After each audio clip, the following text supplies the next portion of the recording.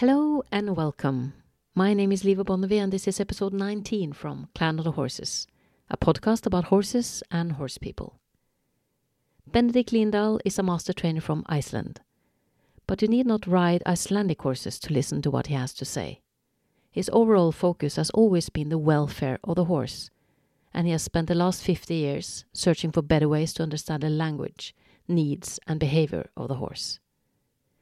I met Benny for the first time 10 years ago, when I was doing research for my second novel in Iceland, and he has for sure been a tremendous inspiration for me, both when it comes to riding and writing. You will find many trainers out there who use the word harmony to describe what they aim for, but you will not find many who has actually found real harmony in a complex relationship between horse and human. But Benny is definitely one of them. Please note that English is our second language. Benny's first language is Icelandic and mine is Norwegian. So sometimes we use words that are understandable in both our northern languages, but not necessarily that understandable in English. The word håndhest means ponying, leading one or several horses alongside the horse you're riding, which Benny considers to be a vital part of the education of the young horse. When Benny says skeptisch, he means the horse is reserved. And when he says negative spanning, he means negative tension in either horse or rider or both. Also note that we had some technical issues when we tried to set up the interview, and we are about to dive straight into the moment where we finally solved it.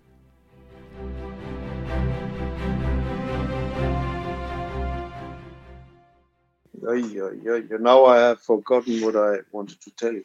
But we have all the time in the world to help you remember. I think it's gonna come back somehow. Yeah. Yes. All right. It's very nice to see you again, Benny. Yes, same to you.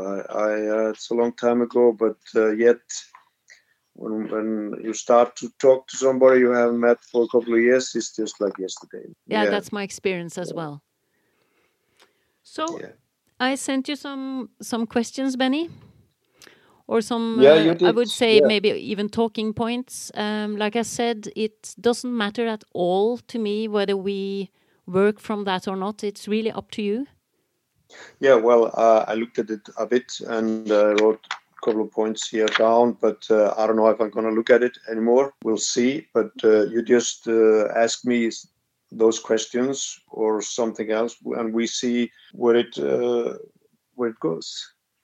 So it is, I think, always interesting to talk to people about how it started with horses, because everybody has their unique story about how they came to be with horses in the first place. So I would really be intrigued to know your story. First, I was growing up in Reykjavik, and the next house beside me, where I was growing up, it was two older guys who was having the horses in their garage. And when I got interest on horses, I was just always there. I think I was impossible. But they were very kind to me, and there I was allowed to ride out with them now and then. And then in those days, often kids, young kids were sent to farms to work over the summertime. We had 3-month holidays from the school in Iceland. We still have nearly. And there I learned to work, to be around animals, sheep, cows, and a bit of horses. And from there it was growing, and I had more opportunity to with a little bit older friends to hang out with them. They were kind of professionals, and I think I was maybe 16 when I started to be professional to work with horses for other owners, and it was most in those times the horse clubs all around Iceland. They were hiring trainers, and they were running the training station. And I was first in the southeast in Hornafjörður when I was 17. And and then I was around in Iceland and Denmark, later in Germany, and so on, and I am actually still there. So that's my job, working with horses and doing a couple of things what you can connect to horses and horse work and so on. Yeah. What do you think made you go to those skies back in the days to be with horses? I think I was just born with this, virus, and you can't do nothing about it. I have always had this to be around animals, special horses and dogs, and I'm still there. So I think I just born with it. That's my impression of you as well. It's in your blood. Yeah, well, it has to be, because no one in my family was thinking about it. Actually, my father, when he was younger, he had a couple of horses and sheep on the farm he was growing up. I think I have it from him, and also my grandfather and back more, they were farmers. So yes, but I had to do it all myself, more or less. When I was in the wintertime once, I think I was maybe 14, 15, I had to take a bus in the wintertime. And once I was so stinky because I was putting something on the hoofs or something. I was so ashamed. Everybody would look at me. I had to go out of the bus and walk rest of the road. And many, I think you know those stories, maybe yourself. And I was the only guy in my class who had horses. And I was running in the lunch break to feed my horses. It was in a small stable, and back again. And I was often alone riding there. And it was not a thing for me. It was just natural thing to have. And my friends were, okay, you are going to the horses, but I don't know why, but it's okay. Something like that. So none of your friends rode horses either. You were the only No, one. not in those days. Yeah. Not in those days.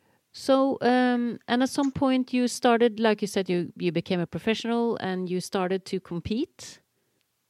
No, actually, not so early, because in those days it was not all about competing. It was more or less just work with young horses. Often I was alone by these horse clubs, but sometimes we were a couple of guys together working for maybe the same person, was breeding a lot of horses, and it was all about just to have a lot of young horses, and we were trying some things out, and we were just crazy about horses, and we were all very curious. We didn't know everything, and we didn't know much, but we had a lot of interest for the horse, and not everything was good what we were doing, but also something was really good, and we were learning, and we were thirsty to learn, and we were just hanging out with the horses and riding a lot, and doing some experience and so on. And then kind of we discover competing, but it was never, by me personally, it was actually never number one. It was more so I'm doing this because it's important for my work. But I was never thinking about competing. Not really.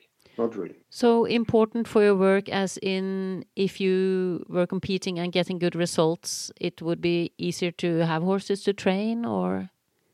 Yeah, I think so. But I didn't change my work because it was a competing horse.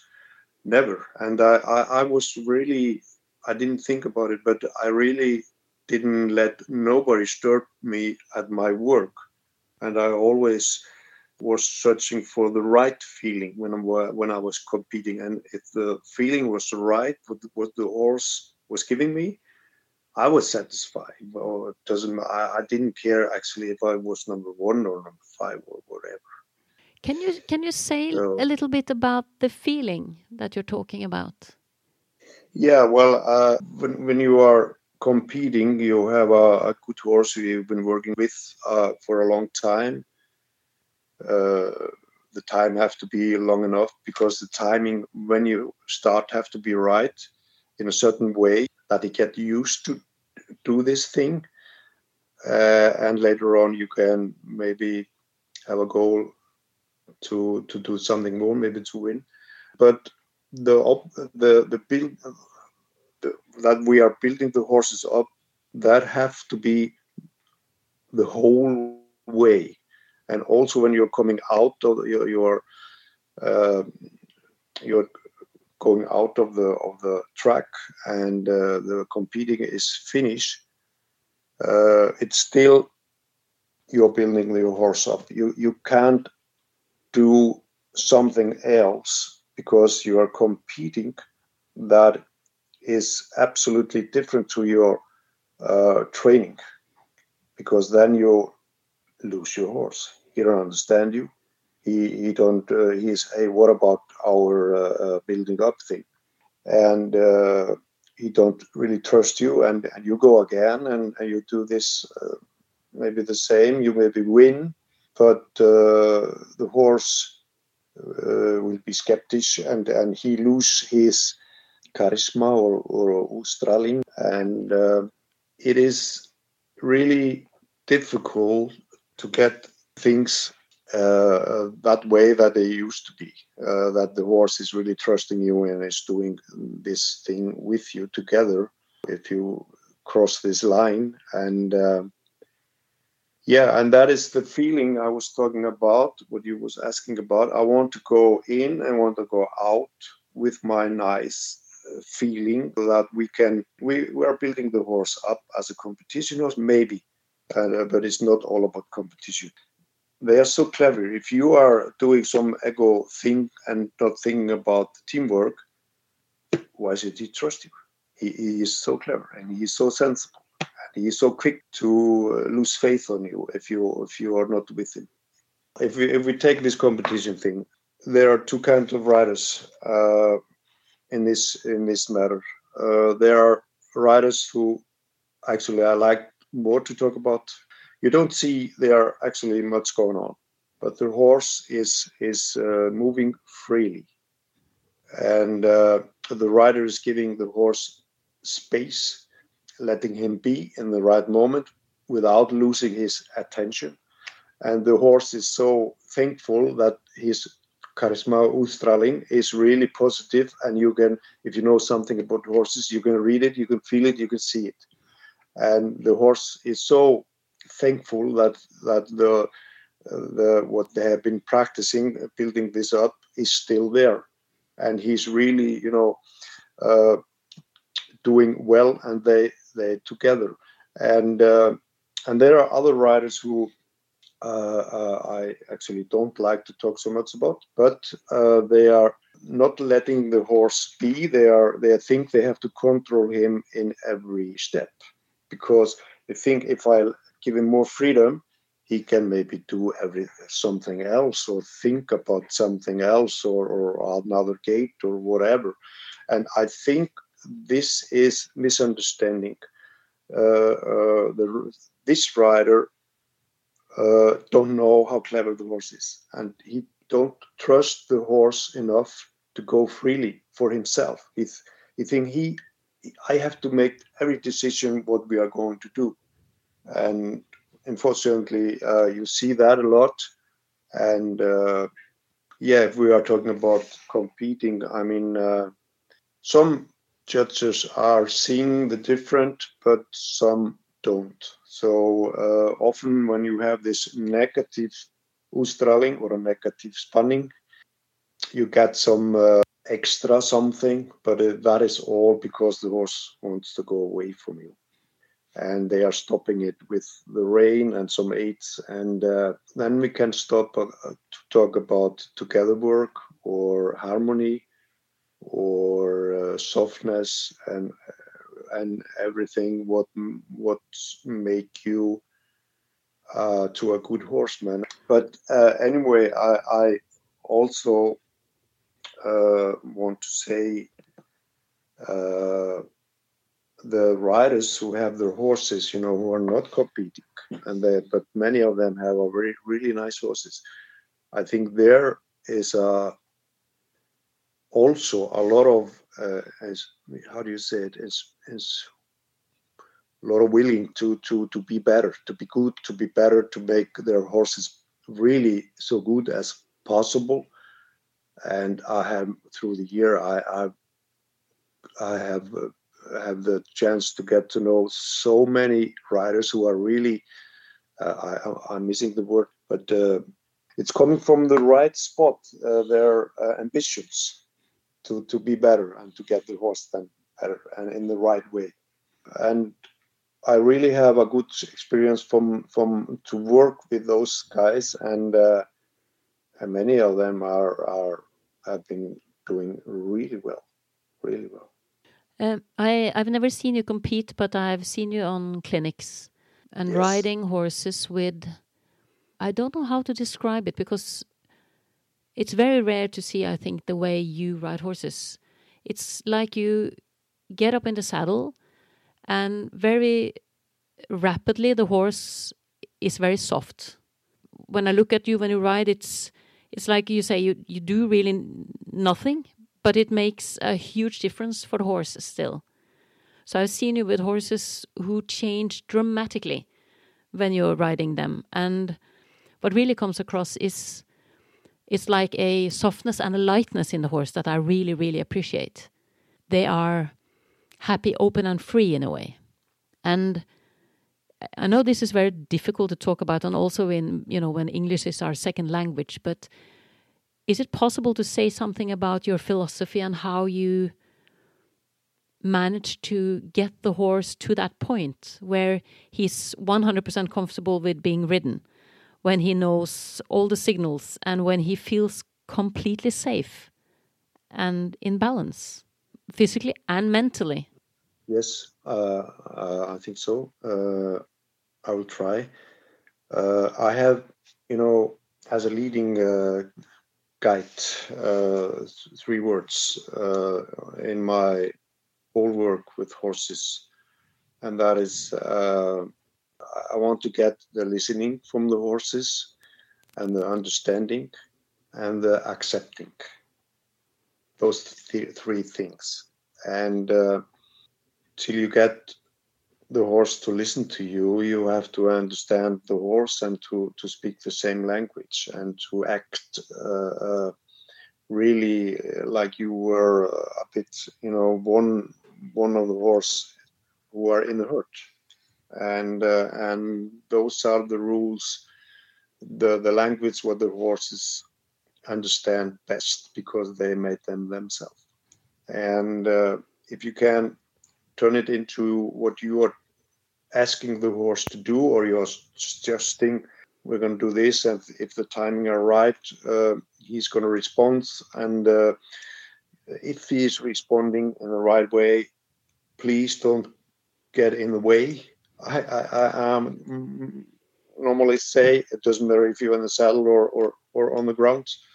And I say often you're never allowed to surprise the horse when we are working together, because he don't like that, and then he wants to go away. We know that. But on the other hand, if your preparation and everything once leads to another, I often say that you are never allowed to surprise him. But on the other hand, he is allowed to surprise us with how good he can be, And I can tell you maybe one example what maybe explain or is a part of the answer to this kind of question.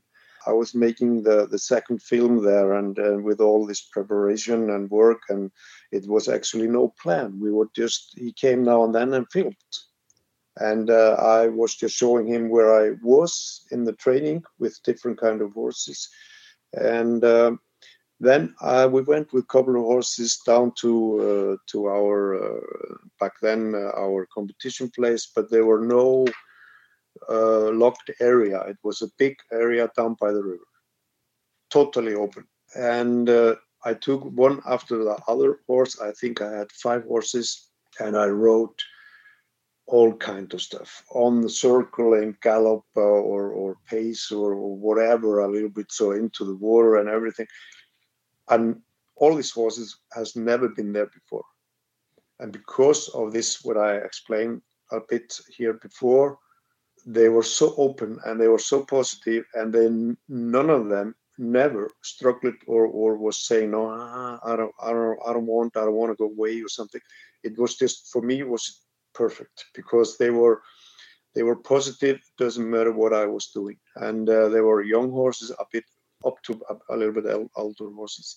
And I was then I was really positive surprised because I had no plan. I just wanted to go there, and because it was a nice place to film and to write, and a lot of space and everything was open.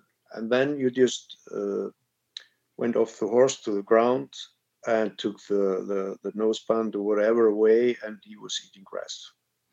Nothing special was going on. We was just doing what we are used to do. We were just doing it there.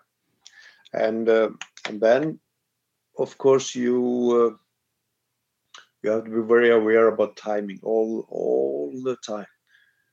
When you begin to do something and when to quit. And, it's always come a day that you can repeat and do something more or a little bit better or something. But that is very important. But what I wanted to say is actually, it's also the big key how you use, like a riding, how do you call it, riding arena, or a track or wild track or whatever, what is closed in. How do you use it, and how much, and how, and for how long time, and what are you doing in there? And when do you go out into the nature and nice ride trails with all this nature and everything? And for me, this is maybe the biggest key, because I've seen so many riders, also profis, they're staying too long in those areas. And they are struggling with some things, and it only get, or when it's bad, it gets worse. Instead of get a little bit answer and a little bit understanding, and that is enough, and take it out with a nice nature, and don't use it so much there. But you don't have to practice all the time. You can prepare. Do you say that? Yeah, preparing something for a bit or for a couple of times, not too much, and then you go out. You just ride, but you can feel it on the horse that you have been practicing on a couple of things, not too much, not for a long time, but you're getting through, and you're getting more understanding and accepting, and then you just leave him alone. But you can feel it from the mind and from the movement and from the softness that you have been practicing, and that is enough. Just let it be, and let him flow, and have space, and then you can build on that maybe later, but not all the time. The horse have to see the reason why he is doing things. You have to see where it goes to end. And like I said before, the most important thing, what I think about working with horses, is to let the horse be in the right moment without losing his attention. And that if you can do that, you're pretty far, you're pretty good. So that is very important. I remember the scene you're describing from your film with the river, and that particular scene was filled with that kind of soundness, balance, and unity that I really think that everybody who rides strive for. But sometimes it's hard to get there, I think, for people. Sorry. Do you do a lot of work on yourself to have have that safety and balance to offer to the horse? Is it something that comes from within, or is it something you also kind of physically train for? Because it doesn't, I mean, a lot of people tend to get in the way of the horse. It's so easy to get in the horse's way and disturb the horse. So how do you ensure that you manage to leave the horse alone like you do? Is it like a feeling or a natural talent, or is it something that you really practice to be able to do? It's possible that this is something, in myself, in my character or something. I don't know about that, but I know how important it is. And I was one asked by someone, what do you think is most common by the riders? What is actually bad? And without thinking, I said they are too late. And that is actually right, because if you are too late to figure out what is coming, what the horse is just thinking about to do now or not to do, or you're too late to say thank you with giving the rein back, or get rid of your endless ache or something, then you are standing in the way. And the horse, why should I do this? And I never have some thank you or something. It's always coming tomorrow or whatever. And that is so important. So I'm very aware about it. And I really pushing people far to think about that in my clinics and really try as hard as they can. Because if you're really trying hard not to be too late, then you are less late, but you are still late. So it's a long time you have to practice. And when you are working with horses all the time, like I am, more or less, that is actually my biggest issue. I try to understand the horse so much as I can, but I always try to be on the right time, or I have the right timing to say, I call it thank you, to give him something back that he is thinking about.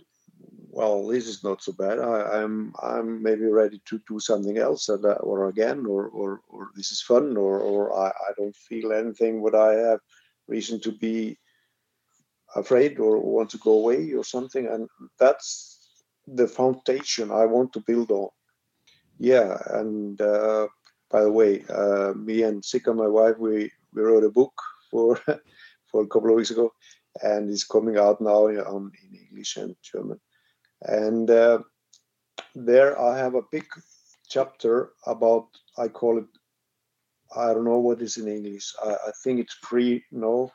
And it's really a new thing what I'm talking about there. And it's all about to give the horse space, because he has to have space to move freely, to think freely and stay positive.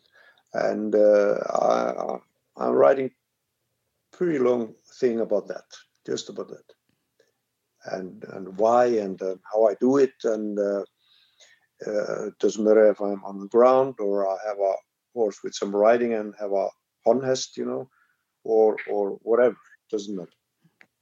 You said your 3 keywords in your philosophy is listening, and you said understanding and acceptance. Yes. Yes. Could you elaborate a little, like explain to some depth what you mean when you say listening, understanding, and accepting? Yeah. Yes. Well, it's happening more or less in the beginning on the ground, from the ground. And if you want the horse to listen to you, has his attention, you have to be interesting in his eyes. Otherwise, he doesn't, somebody is there, but what is he doing? I don't understand.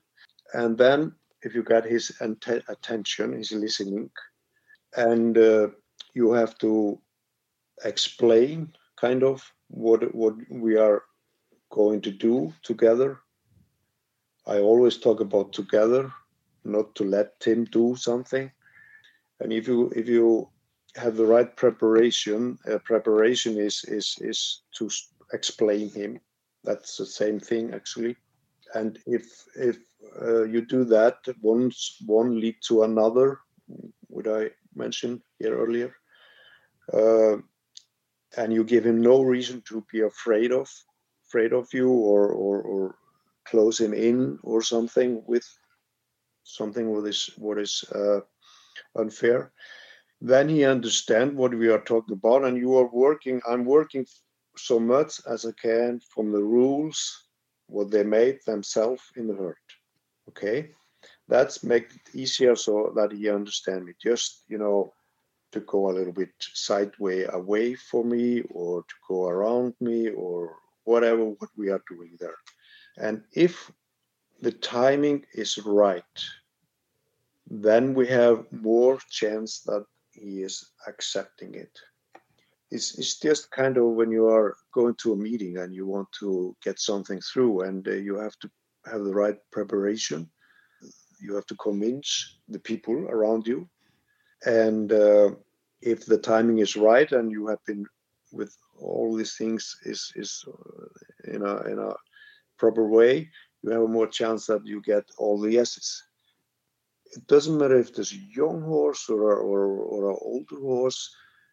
If you get this acceptance, well, yes, of course, no problem. What are we going to do? This is the one of the nicest feeling what I get when I'm working with horses, and because I know how clever they are, most of them are so clever, and that's those things are the reason I'm still in this business. Actually, every day I think they are always again surprising me differently, but how clever they are when I'm working with them or just watching them among other horses or feed them or whatever. If you are in this kind of apartment to watch horses, you will always to gathering experience and knowledge which is coming from the horse themselves. And that actually is the reason when I have been thinking about it, I have learned mostly from the horse itself, because earlier we didn't have some lessons or something. We were just training young horses. And when I think about it, I was very often alone.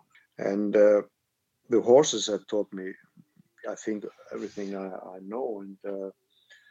And you were asking me earlier about the balance or whatever timing and so on.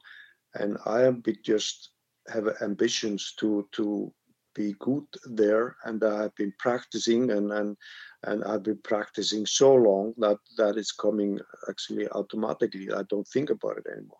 But I'm very, very aware of, especially when you get a bit older, how important it is to don't get stiff or in the way too late or something. So you have to be aware of that and try to be as fit as possible in the head and in the body and everything. And and if you are that, then you just get better. You have just heard episode 19 and part 1 of the interview with Benny Lindahl from Clan of the Horses, a podcast about horses and horse people. I want to thank my composer Fredrik Blom, my guest Benny Lindahl, and last but not least I want to thank you, dear listener, for your patience. May the horse be forever with you.